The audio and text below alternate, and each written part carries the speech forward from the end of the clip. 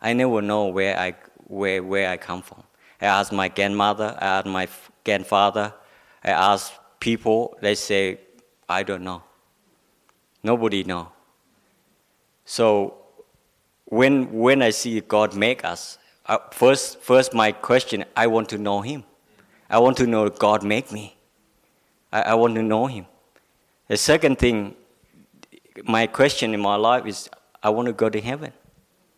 I always know I never can go to heaven. Whatever good I do, how much I do, I never have peace that I can go to heaven. So when I heard that Jesus died on the cross for us, He is a bridge for us to go back to God and can go to heaven.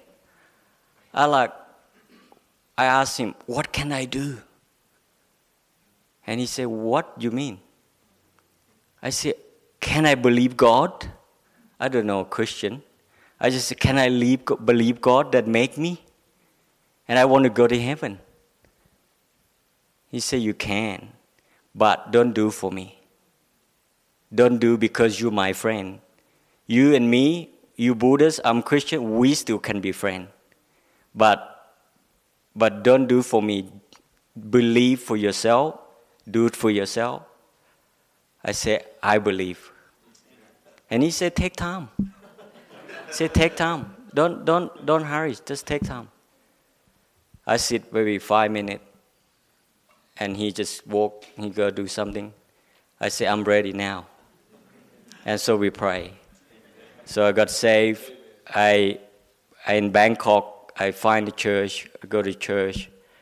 And I tell my mom and my dad that I'm a Christian. And they won't like it. And I got saved 21, I have to be a monk, shave your head, wear orange clothes, to go to the temple. Because my family they believe that if you do that for them, they can hold on to yellow clothes, that they can go to heaven. I only son in the family. So if you have 2 or 3, you might escape, but I only one. And I say, I cannot do that for him. My dad is really strong man, and what he say, I do. He don't have to spank me. He just yell, I'm cry. So I never say no, but this is the first time in my life that I said no to him. And when I say that, he's like, you can't do this for me. I said no. And he prepared everything ready for me to go to the temple. He been hiding the elephant. Elephant in Thailand very sacred. And if you can go in the back of the elephant and walk into the temple, it's special. So he tried to do everything he can because he really believed on that. So I say, I can't do that for him. He say, I don't have a son that say no to me. So from that day on, been a few months, he's cut me off. I will call home, he never answer my phone. My mom will answer, he been sick, he just can't cope with life. He start drinking. It's about 10 years after I got saved. He's been drinking a whole time. And 2 years ago, from that, he got cancer and killed him. So I try. Our relationship is never back to normal, but we back to talk. But I never can. I tell him the gospel, but he don't really, not really listening. When he's sick in that 2 years, that I try to tell him, and then my sister got saved. My sister's children got saved. So we've been trying to witness to him. Only thing I can remember, he say, I know everything you tell me, but it's up to me, I believe or not. So he died. So I don't know what happening. I hope that God have mercy on him in the last minute. So now my life is I got saved. I serve the Lord in Nakhon Sawan, marry, have 2 children, one 13, one 11. And I tell my wife before we're going to serve the Lord, I say, I'm not going to be a businessman. I'm not going to be working. I will be serve God. And whatever God provides to us, we will live that way. And we will live for Him. I have this thing in my heart is I don't have much to give God. I'm not good.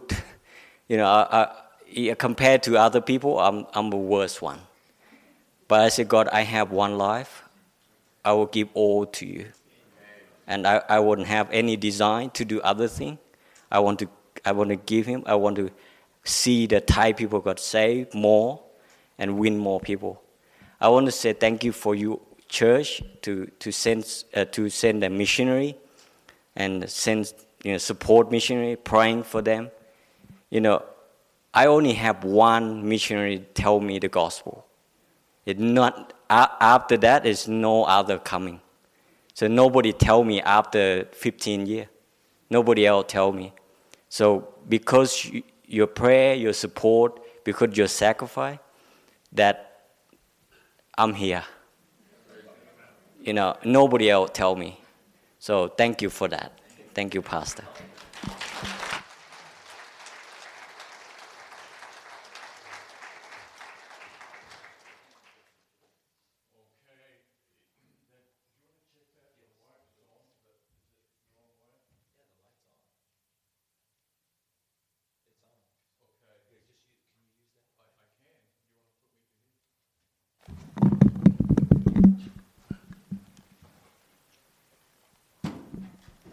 I can go to that. Okay. Let's see if this works. Okay. That's back on. Just when I took it off.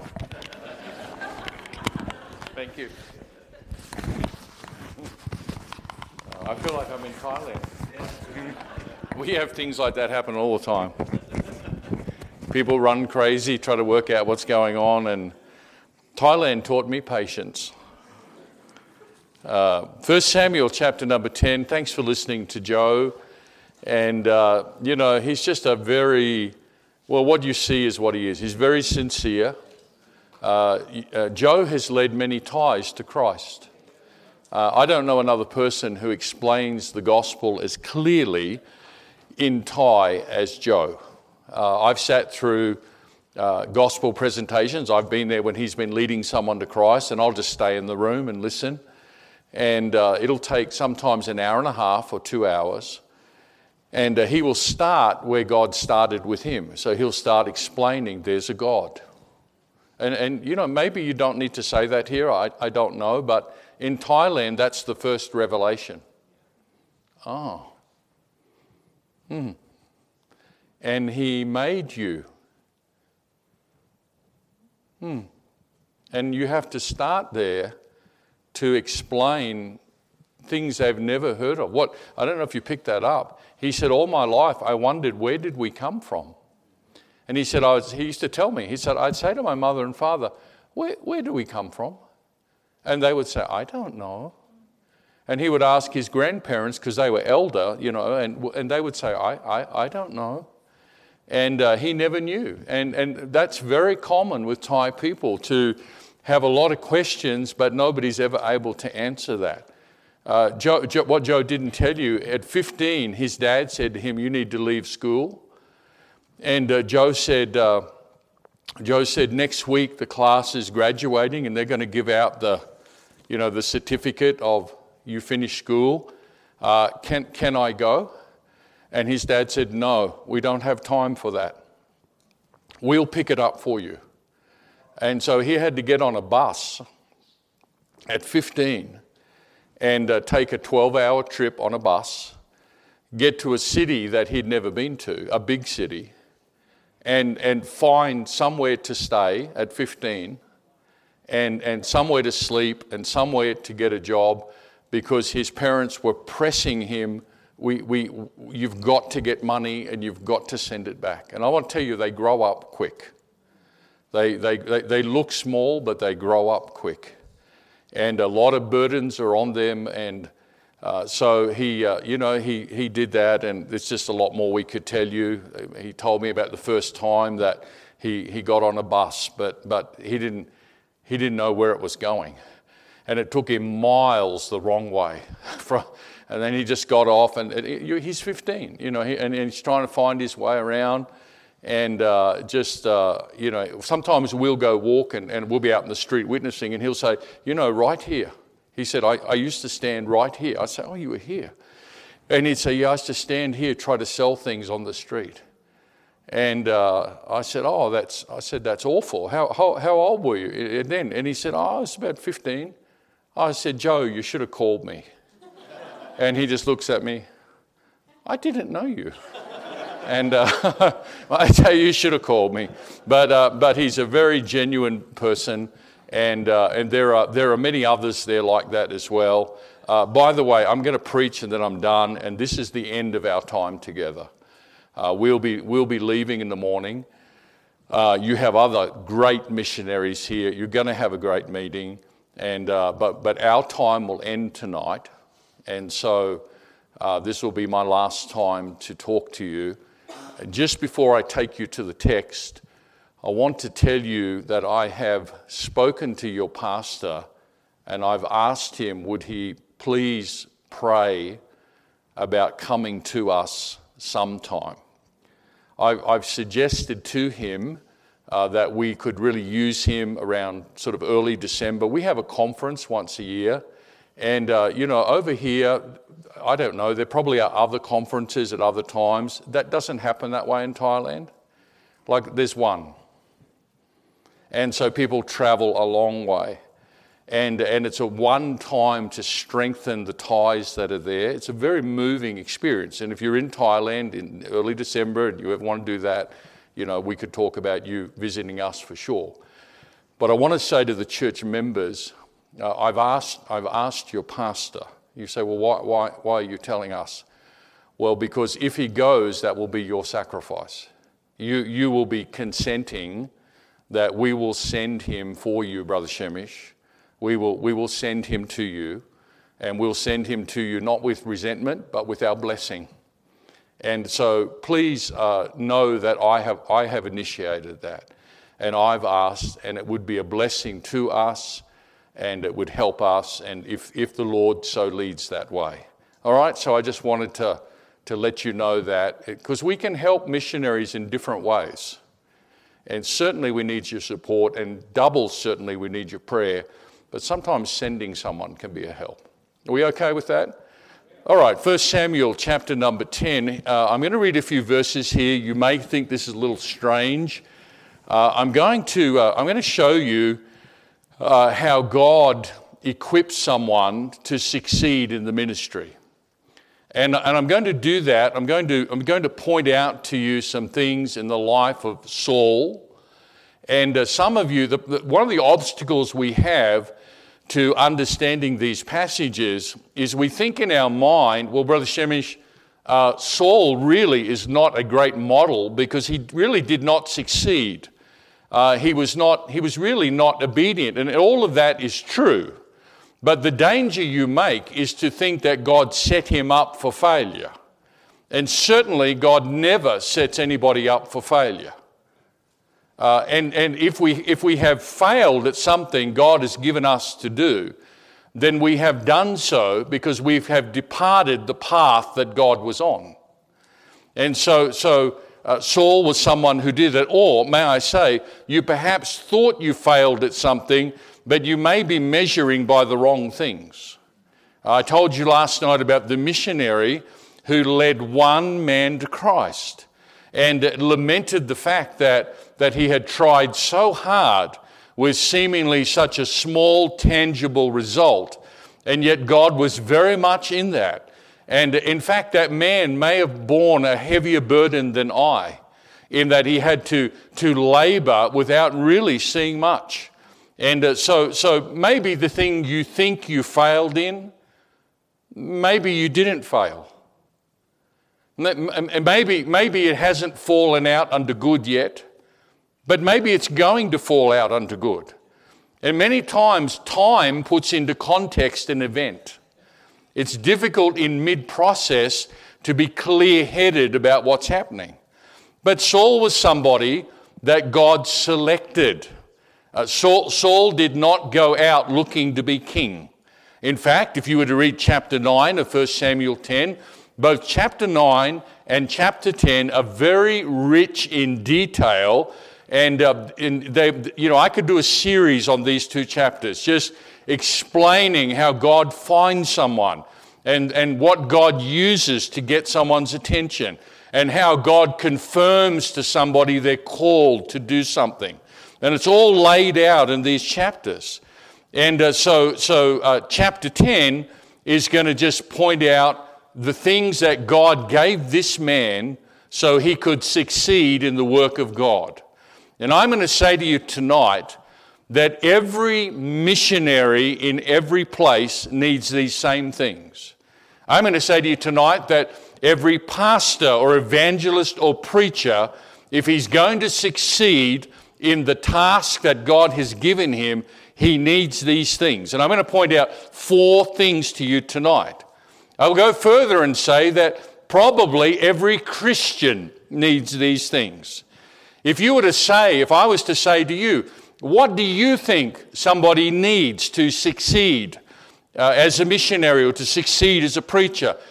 Different people might say different things. Somebody might say, well, I think a good college education gets a man on the right path. And someone else might say, well, I'm a believer in life experience. Another might say, well, I think everybody needs to learn to work hard. And I think all of those things are valid. But what if we were to say to God, you tell us, what does a man need to have your blessing, to do something for you and see you bless it? Lord, you tell us. If it was you, Lord, what would you give them? And all of that is answered in chapter 10. So I'll point out 4 things tonight. I want to do a reading. And if you haven't read this passage before, or you haven't read it for a while, it might seem a little strange. And please just come with me in the process, and then I'll explain to you what was happening, and then I'll point out those 4 things. And if you leave here tonight and just take away these 4 things and say, I'm going to remember that. I'm going to pray for missionaries as they labor on their field that they would have these things. I'm going to pray for our pastor that God would give him these things. I think that would be a good thing. So we're in chapter 10. The context is that Samuel, who God has used to speak to Saul about what God wants him to do, is giving instructions about what's going to happen to Saul. And I'm going to pick up on verse 5 to lessen the reading for sake of time. Verse 5, and we're coming in mid-conversation, okay? And Samuel is saying to Saul, after that thou shalt come to the hill of God, where is the garrison of the Philistines, and it shall come to pass when thou art come thither to the city, that thou shalt meet a company of prophets coming down from the high place with a psaltery and a tabret and a pipe and a harp before them, and they shall prophesy. And the Spirit of the Lord will come upon thee, and thou shalt prophesy with them, and shall be turned into another man. And let it be, when these signs are come unto thee, that thou do as occasion serve thee, for God is with thee. And thou shalt go down before me to Gilgal, and behold, I will come down unto thee to offer burnt offerings and to sacrifice sacrifices of peace offerings. 7 days shalt thou tarry till I come to thee and shew thee what thou shalt do.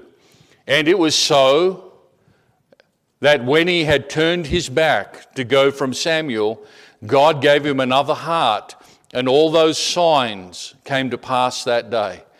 And when they came thither to the hill, that's the one spoken of in verse 5, behold, a company of prophets met him, and the Spirit of God came upon him, and he prophesied among them. And it came to pass, when all that knew him before time saw that, behold, he prophesied among the prophets. Then the people said one to another, what is this that is come unto the son of Kish? Is Saul also among the prophets? And one of the same place answered and said, but who is their father? Therefore it became a proverb. Is Saul also among the prophets? And I'll stop the reading there, but I want to just clarify the last couple of verses there. So great was the change that came over Saul that a proverb or a saying came out of that. Now, every culture has sayings. Australian culture has sayings, and I know you have them. And sometimes something will happen, we might say one of those sayings. And the saying that was born out of this, and by the way, God said, put that in the Bible. Make sure people know that. And I wonder if God lingered over chapter 9 and chapter 10 to just show us what Saul did was not my doing. I set him up to succeed. I gave him everything he needed to be able to do the work of God. And God has really detailed so many things. And so it became a saying. Saul changed so much that when people saw him change, they said, what is this? Is Saul also among the prophets? And another said, but who is his father? And then it became a saying. And so what would happen is that when somebody had a dramatic change in their life, the saying was, oh, is Saul also among the prophets? And that, do you understand that? And it became a saying of the people. Such was the dramatic change in the man's life. Now, before we point out our 4 things here that God gave him, I think there's more than 4, but sufficient for the evening that we do the 4. I want you to see the reason why God called him to do what he did. And I'm thankful the Bible tells us this, because any time someone is elevated, it's not for themselves. So it's a mistake to think that elevation is for you. If God is elevating you in a given area, then that's under some purpose of God. Does that make sense? And so this man is about to be elevated to the level of a king. Thailand has a royal family. Australia is still under the British monarchy. We never had a tea party. And so, we didn't go the way that you did. To be a king is a high thing. Well, in chapter 9, it's answered as to why God selected him. And notice, please, if you have your Bible, look at verse number 16 of chapter 9. God is talking to Samuel, and he says in verse 16, tomorrow, about this time, I will send thee a man. All right, so God is saying, I've selected the person. Okay, a calling of God is not you selecting a calling. It's God selecting you. You didn't just pick what you like. In fact, you may not like it. But a calling is simply an understanding. It's a recognition of God initiating something in your life where he's called you, he's selected you for a specific task. And the task at hand for this man, I will send thee a man out of the land of Benjamin, and thou shalt anoint him to be captain over my people Israel. And you should have this marked in your Bible if you don't. It said that he may save my people. You see that phrasing? that he may save my people out of the hand of the Philistines. For I have looked upon my people, because their cry is come unto me. So God said, Samuel, there's people who need to be saved. And I'm going to have to select somebody to be the guy that goes and does that. Because I've heard their cries. You know, God rebuked Jonah for having no compassion. God rebuked Jonah for not caring about children and little ones. And you know, all over the world, there are people crying out to a God that they don't even know. Crying out in suffering.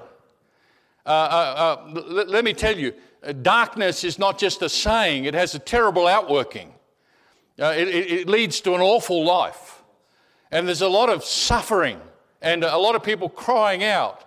I was telling pastors, I led a lady to Christ in our church, and by the time she got to me, early 20s, I led a man to Christ, the one I told you about who had the girlfriend called Yui.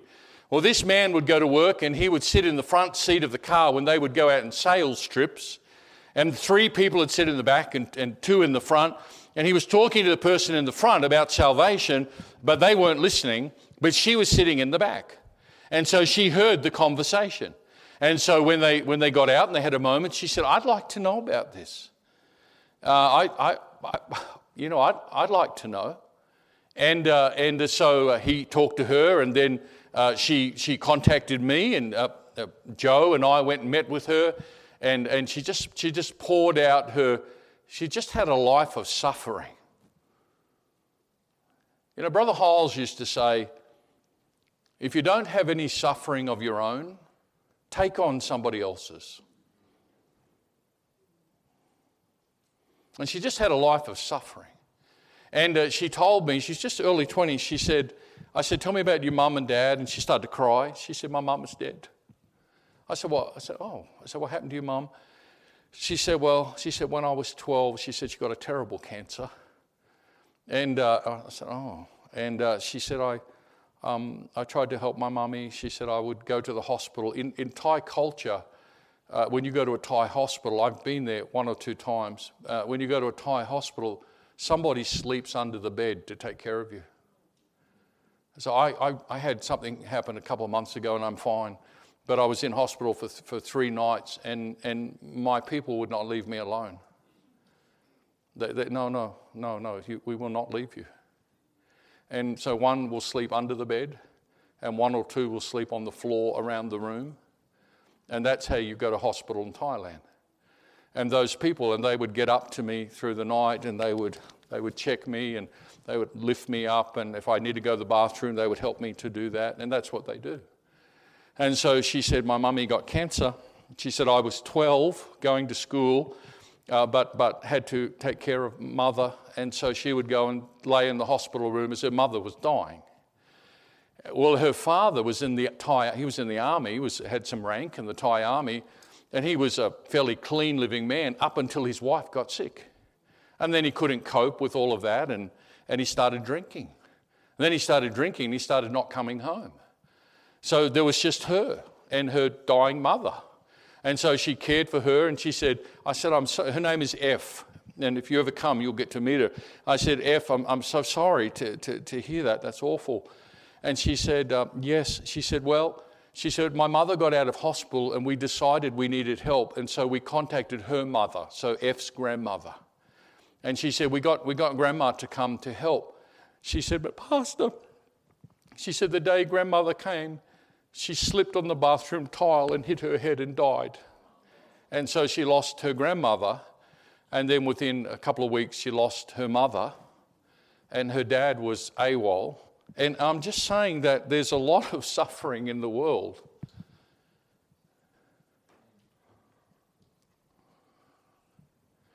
You know, if you go home tonight to a safe home and you get into a warm bed and you look across to someone who loves you, you've been blessed.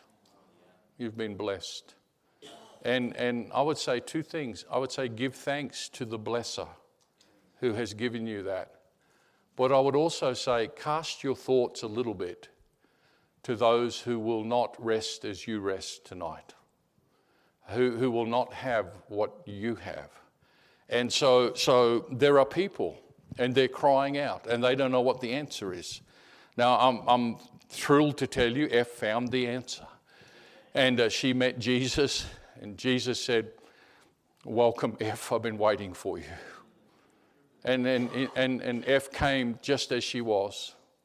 And Jesus said, "Him that cometh to me, I'll in no wise cast out." And he received her. And we've got many people like that. Well, God had an ear for people who were suffering. And you won't understand Saul's calling unless you understand that verse. That this was about God sending someone to where people needed to be saved. Is it okay to say that there's a missionary analogy with that?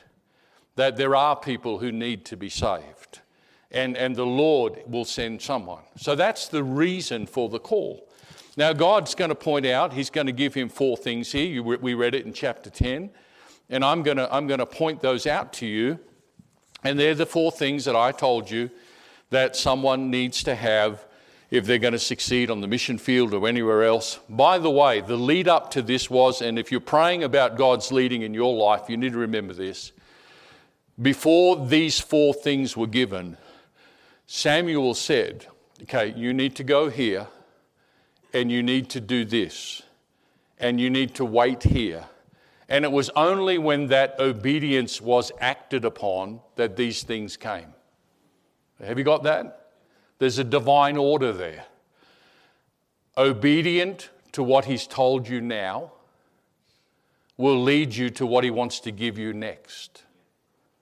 And that's a pattern for every one of us here tonight. So he gets there, and the first thing I want you to see that God gave him is mentioned in verse number 9, and it's wonderful. Verse 9 says this: as he turned his back to go from Samuel, here it is, mark it in your Bible, God gave him another heart. And that's the first thing you need if you're going to serve God. You may say tonight, Brother Shemish, I don't know that I have a heart for what God's asking me to do. God can give you another heart. God will give you the heart you need for what he's asked you to do. God has the ability to change your heart. God has the ability to make this something it never was before. The Lord can do that. And God said, I know Saul, and I know his family, and I know all about him, but he can do this, but I've got to give him another heart. And that's the first thing that God will give somebody. He'll give it to a missionary. He'll give it to a preacher. He'll give it to someone who God is asking you to do something. He's going to give you another heart. And I remember when that happened for me. I was, I'm an Aussie, and I was a 5th generation Australian. I didn't really have much of a burden for Asia, just to be honest. And I just, I wasn't against anybody, and I supported missions, but I didn't really feel a lot for it, if I could just say that. But I did. And so as our church in Australia got blessed, I'd taken a church that had a membership of about 30, and they were 6 months behind in the payments and about to lose everything. And anyway, God put me there. And as God began to bless that ministry over the years, well, some people noticed that. And so I would get, and you're going to have to explain this to your children, I would get a letter. You remember a letter? I would get a letter come in the mail, and I'd get a letter, it'd look a little bit like that, and it would say, Dear Pastor Shemish, we'd like to invite you to come and preach for us. And these meetings were in other countries apart from Australia. So we have within close distance of Australia's Papua New Guinea, Indonesia, the most populous Muslim country in the world. And then you go up to Malaysia, and then Singapore, that little Singapore is there. And then you have Thailand, Vietnam. If you go to the right-hand side of the map, you'll come to the Philippines.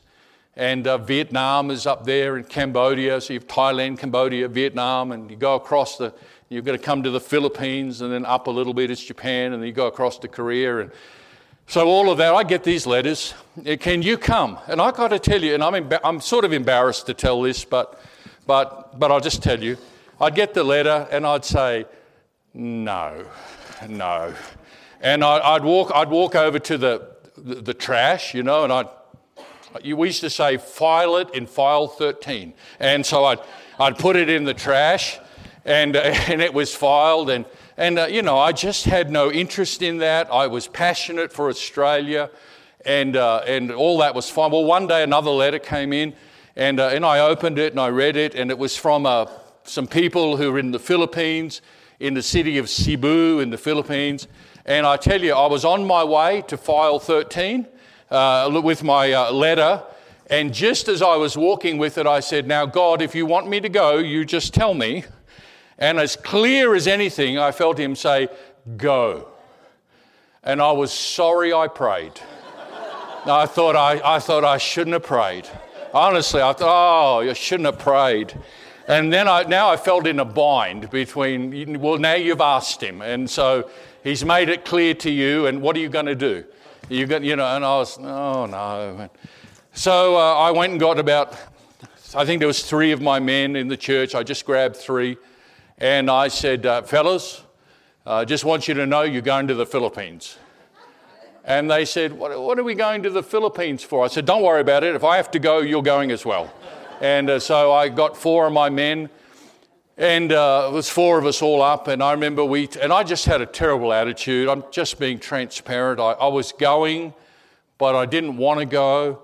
And I was thinking, I'm going to make this as short as I can. I'm going to get in and I'm going to get out.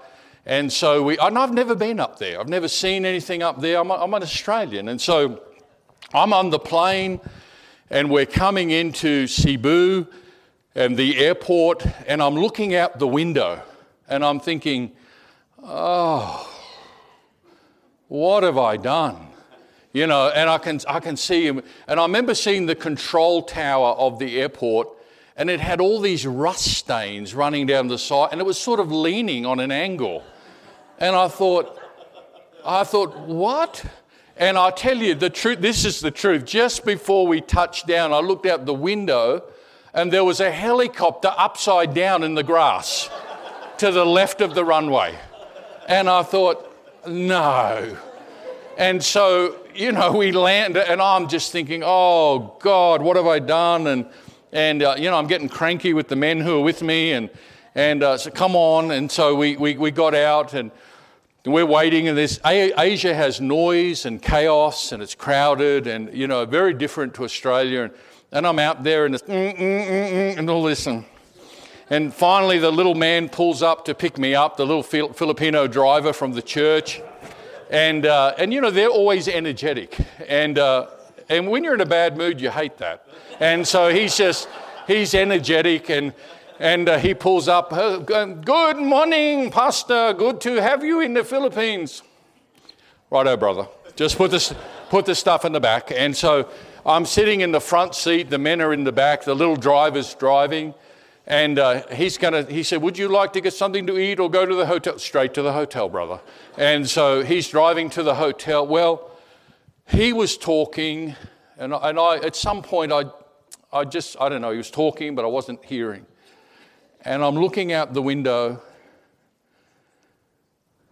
and I begin to see things I've never seen before. And I see people, lots of people, living under wet cardboard boxes, and children not clothed, and stagnant water. And I'm looking out the window as he's driving, and I see old ladies with bent backs, with homemade straw brooms sweeping the road. And I looked out, and he was talking, but God was talking. And I looked out the window, and I remember just being smitten. And I said it out loud. I said, you know, you're wicked. You're just wicked. What's wrong with you? And God just, that's the day God gave me another heart. That's when it happened. And I went and I preached that meeting, and it was blessed, and you know, everything changed. You say, well, what happened? Did it look different outside? No, we took off. The helicopter was still there. But something changed in here. And God has the ability to give you another heart. And don't ever say to someone, well, you know, I'm just like this. I've always been like this. Well, you might need to change. You might need to change. You might need to say, that's not right. That's not good. So the first thing that God gave him was another heart. And that's what you need. The second thing I want you to see that God gave him here is found in verse number 10. And verse number 10 says that when he met those prophets that God said he was going to meet, and notice it, here it is, the Spirit of God came upon him. And that's the second thing you're going to need if you're going to do the work of God. You're going to need another heart. But you're absolutely going to need the Spirit of God. And without that, nothing's going to happen. Without that, you're a noisy gong. Without that, there's no power on what you're saying. You've got to have God in it. And you've got to get God with you, and you've got to learn how to have God come and be part of what's happening. And I guess the process of learning that for me was when I took that little church, and a church of 30 members, and I was excited about it. I was going to be their new pastor. And after 1 month of me being the pastor of that church, I grew that church from 30 to 20. And then I really knew I needed God. And so here's what I did. And our folks didn't know this, and they'd have to hear this to know this. Here's what I did. I said, Lord, I've got to have you come. I've got to have you here. And so I'd come to the church, I would say a couple of hours before service. And we had chairs like this, individual chairs. And so I'd come to the church, and the first thing I would do, I'd get down in front of a chair, and I'd kneel in front of it. And I'd put my hand up on that chair, and I'd begin to pray. I'd say, Lord, I don't know who's going to sit in this one today, but you know who they are, and you know where they are right now. And Lord, I pray, I beg you, God, when they come and sit here, I pray the Holy Spirit would just touch them. And God, they're not going to know it, Lord, but when they sit here, would you meet them? And would you just do something that only you can do? And I pray a prayer like that, and then I got up from that chair, and then I went to the next chair. And I prayed a similar prayer right over the next chair. And then I got up from that chair. I was the only one in the auditorium. And then I went to the next chair. And I worked my way, and Lord knows what I'm telling you. I worked my way around till I prayed over every chair. And it took near that time that I'd been there early. And then before they got there, after praying over each of those chairs, I walked around the building 7 times. You say, you're a little bit crazy. I walked around it, and I said, God, it's your place. It's your place. And you've got to do it. And I know you can do it. And Lord, I want you to come. And I prayed like that. Well, nobody knew that. People would arrive, and they'd come in, and it wasn't a big group. And, you know, a few visitors had come, and people had come in, and I'd open the Word of God. And I'd say, turn in your Bibles. People would open their Bibles. And then the best I could, I'd begin to just preach. And here's what would happen. I'd begin to preach, and God would do this. And you could sense it. And people would be, and it was God. And He was there. And I'd preach. And I'd finish and the Lord would say, give an invitation. I'd say, every head bowed, every eye closed. Is there anybody here today that you've come and you know you need Christ and you need to be saved? And then I'd wait a little bit, and then some old man would go, and I'd say, I see that hand. All right. God would say, ask it again. I'd say, is there anybody else who might be here? And then it'd happen again. And then there'd be a couple over here. And I'm not saying they came in thousands, but we'd stand up and 7 adults would walk the aisle for salvation. And they'd come back. And God changed their lives. And people would come years after. They say, Brother Shemish, what's the technique? What's the formula? You know, what was the program you used? I say, I really don't have one. And they'd think, you're holding back. You don't want to share your secrets. But it wasn't that. You know what it was? It was God. It was God. And God would just blow. And I want to say to the church, I'm going to leave you tonight, but I want to say what I'm telling you about what happened can happen here. It can happen next week. It can happen in this place. And don't you let the devil tell you that that's somehow gone. God can do that. And over the years of that ministry, God began to bless that church and grew. And I tell you what, I thought it's the greatest years of my life. I went to the mission field. Nobody knew us. I won one little time man to the Lord after 2 years. He yelled at me the first time I gave him a track. What he didn't tell you got worse before it got better. And he didn't tell you this because he feels embarrassed to say it. He really does. He doesn't really like it when I tell it. But just one more time. And so what happened was, after refusing the track, I thought, well, I'll just be a bit more persistent. And so I'd got a little bit persistent with him, and one day he just exploded.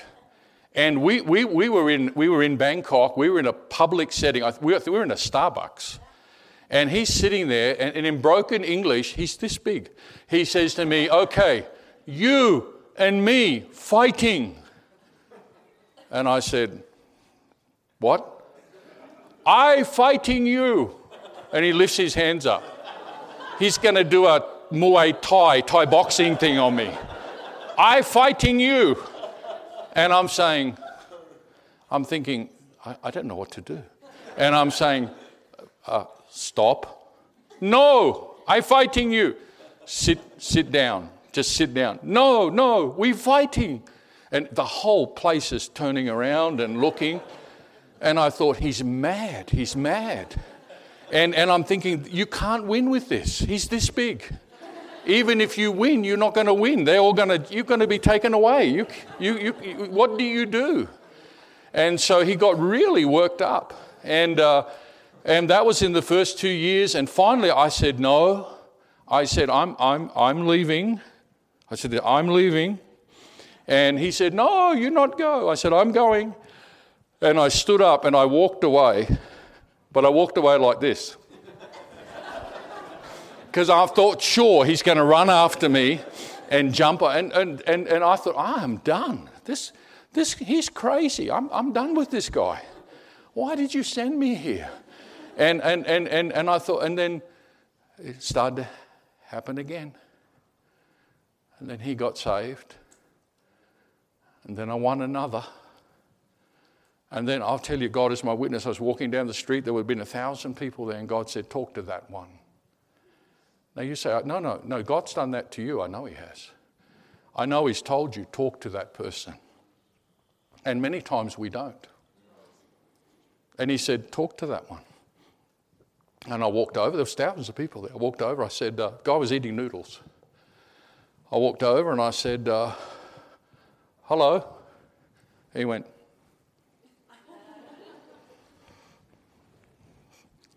how are you? And he started eating noodles fast. He's scooping up his noodles and he's looking at me. And I said, and before I could finish, he jumped up and left his noodles and started walking up the street fast.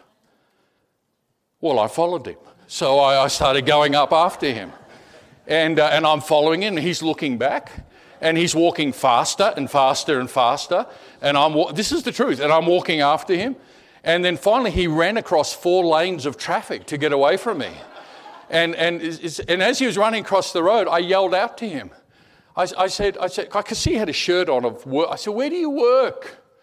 And he yelled back in Thai, "Chang," and just kept running. And Chang means elephant.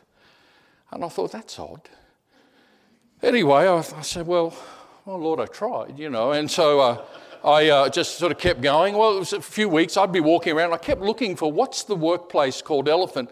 One day I came across a shop. And I thought, it was called Elephant, whatever.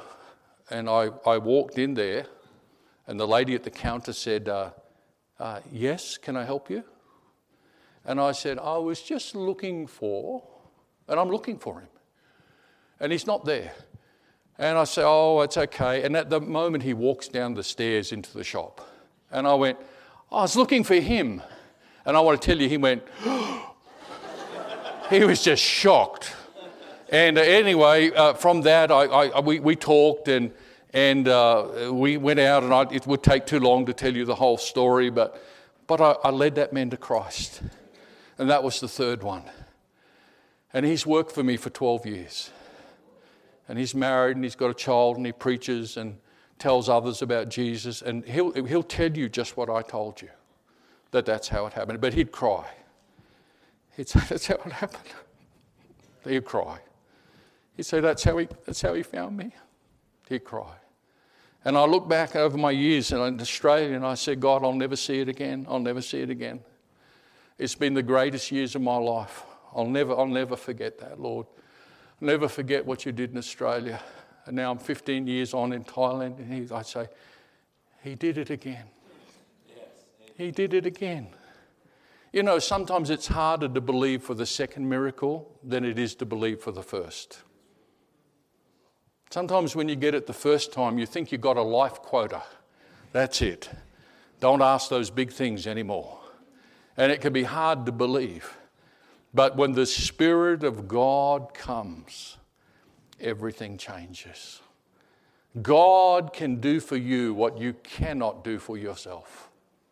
And so God came and God worked, and it was the Spirit of God. And God said, "Saul, I'm going to set you up for success. You need another heart. You need the Spirit of God." The third thing God gave him here, and I'm almost done, is God gave him a new group of friends. And you'll find that in verse number 11, he got hooked in with some prophets. And he wasn't part of that group before. But when God does something in you, he starts to put you with like-minded people. And God has a way of using divine appointments to bring you to people and to bring someone to you and the plan is that you and them are going to do something great for God together. And most of what you'll do for the Lord, you'll be a part of. Paul said, "Well, don't give me all the credit, because the one man sowed and one man watered and another reaped, but it was God." And most of what you do, you're going to be part of something. And so God said, you need some people around you. And I see that in our life. God has assembled some people around me. My team of men now and others in our church, God has just deeply bonded us together. The Thai people, when they look at us, they're seeing something they've never seen before. The authorities who monitor us are just perplexed. They've never seen a group of young Thai men love a foreigner and walk with him and stand beside him and stand in front of him. They've never seen that. And they just look at it like, what is this? What is this? God said, "Saul, if you're going to get the job done, I'm going to have to put you with some good people." If you look in chapter 10, look in verse 26, it says, "Saul also went to Gibeah And there went with him, notice this, did you read it and not notice it before? A band of men whose hearts God had touched. Can you see that? God did that. God said, I understand you need it. I understand if you're going to do what I want you to do, you're going to have that. And so God touched a group of people. And by the way, he calls that a band. That word is used in Genesis 32 and verse number 10. And it's used in regard to Jacob, who said this. He said, I crossed this Jordan with my staff, meaning it was just me. And he said, and as he was coming back all those years later, he said, and now I'm become two bands. And he went on to say, when he says that to God, he said, I'm not worthy. And it's very touching to read it. He said, I'm not worthy of all the mercy and the truth that thou hast shown me. And if you want to know what is it that will cause people to assemble together like that, it's two things, mercy and truth. See, there are some places that have a lot of mercy, but they don't have truth. And there are some places that have truth, but they don't have much mercy. But if you want God in on it, you've got to have both those things. And when those things are there, God will assemble the people. So that was the third thing that God gave him to succeed in what God had called him to do. And the last thing, as we finish tonight, is found in verse number 10 also. It said, and that the Spirit of God came upon him, and he prophesied among them. And number 4 is God gave him an ability to proclaim the word of God. Because prophecy is telling forth the message of God. And he didn't have that before. And God said, you're going to need that, because every blessing that God bestows upon us comes through the word of God. And as we have faith in the things that God has said. And you can never remove the word of God from the task that God has given you. Joe's life changed because he heard the word of God. Our church has changed. People's lives change. That's why the devil does a lot to get you to not come. Because you might come and you're going to hear something and it's going to be life-changing. And you're going to leave here and you're going to say, unmistakably, he spoke to me tonight. Unmistakably. And that's why there's so much energy put into trying to keep you back.